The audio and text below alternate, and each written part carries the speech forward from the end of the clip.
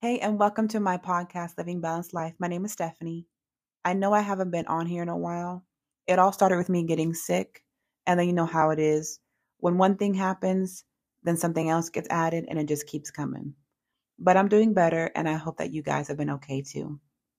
Today's episode is going to be on my blog from my website, livingbalancedlife.com, on how to save money. This is going to be part two. If you haven't listened to part one, I suggest that you do before listening to this one so that you can get caught up. But before I start, I want to let you know about a poll that I'm going to have below this episode. I want to find out what you need help with.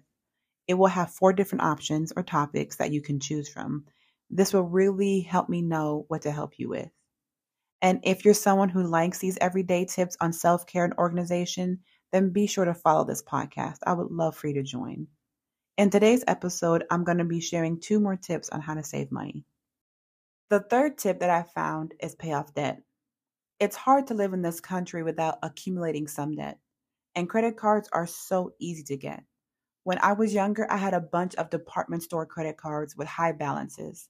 To help get them paid off, I went to a debt consolidation agency and I took some advice from a friend who went to college to be an accountant.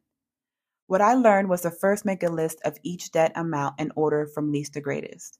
For example, if you had credit cards, the first one had 500 on it, the second one has 1,000 on it, and the third one has 5,000.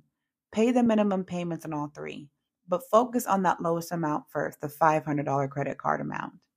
Say your minimum payment for that one is $25. See if you can double that. Pay 50 and then go ahead and pay that off. Once you're done with that amount, take that 50 and add it to the next lowest amount, which would be the $1,000 one. And whatever minimum payment you're paying on that one, take that $50 and add it to that. So let's say you're paying $30 on that $1,000. Now you're paying $80. Go ahead and pay that off. And then continue to do the same thing with the $5,000 amount. Eventually, all my debt was paid off. And once yours is, whatever you were paying monthly for these credit card amounts, save it. The fourth tip is set spending limits. Although there is nothing wrong with treating yourself from time to time, especially when you work hard, we don't have to have everything we see. I know that's contradictory to what you hear from TV, from the radio, and what you see online, but we really don't have to have everything we see. The point is just to be balancing your wants and needs. In my blog that I wrote on my website, livingbalancedlife.com, 5 tips to budget money, my fourth tip talks about planning for once. Planning for once helps you to not feel overly restricted with your money, but at the same time, it helps you to be realistic. That blog and the blog that I'm talking about today go hand in hand, so I will be sure to leave a link in the description. There are some expenses we can't completely control, like our medical bills, our car expenses, and so forth. But on what you can, like your morning coffee run, your clothes, decor for your home, and things like that, have a set amount on what you can spend. This will allow you to get something that you want or like without feeling guilty while still saving money.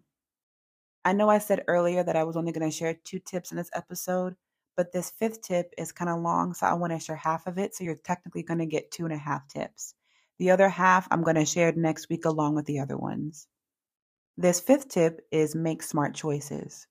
And one way you can make smart choices is always go for generics. It's not always a guarantee that when you're buying a brand name, you get better quality.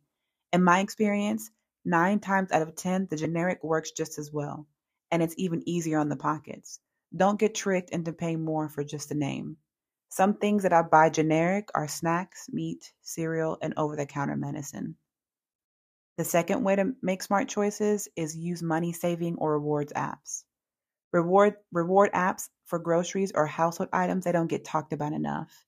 I have a friend that is always mentioning the benefits of them to me, and I've used a few of them in the past. With these apps, you can save money by either racking up points, which you can cash in for gift cards, or you can get cash back directly deposited into your bank account. My husband is using one currently to help us save money on gas. The third way to make smart choices is use coupons. I love watching those shows where the shoppers will get household items nearly for free. I wish I was that good. Personally, I use coupons on products that I know I regularly use, like makeup, body wash, dish soap, office supplies, and fast food places. Weekly, I get grocery ads in the mail, and within them come the coupons you can cut out. I usually use those, and sometimes I might find a coupon for a new product that I would like to try. I'm not familiar with those online coupon websites, but the little bit I heard about them, they seem promising. If you're looking for more savings, I encourage you to check them out. You may not think couponing is worth it, but in today's economy, every cent matters. It will eventually add up. I hope that I was able to give you some ideas on how to save money by sharing these 2.5 tips with you. We are all trying to save money, so please share this podcast with a friend, family member, or even your coworkers. I will link the blogs that I referred to in this episode in the description below. And don't forget about the poll. I want to know what topic or topics that you would like help with. I don't have a subscription set up for this podcast, but if you would like to support my small podcast, I will leave a link in the description below on how to do that. Thank you so much for listening, and I look forward to talking with you guys next week. Bye.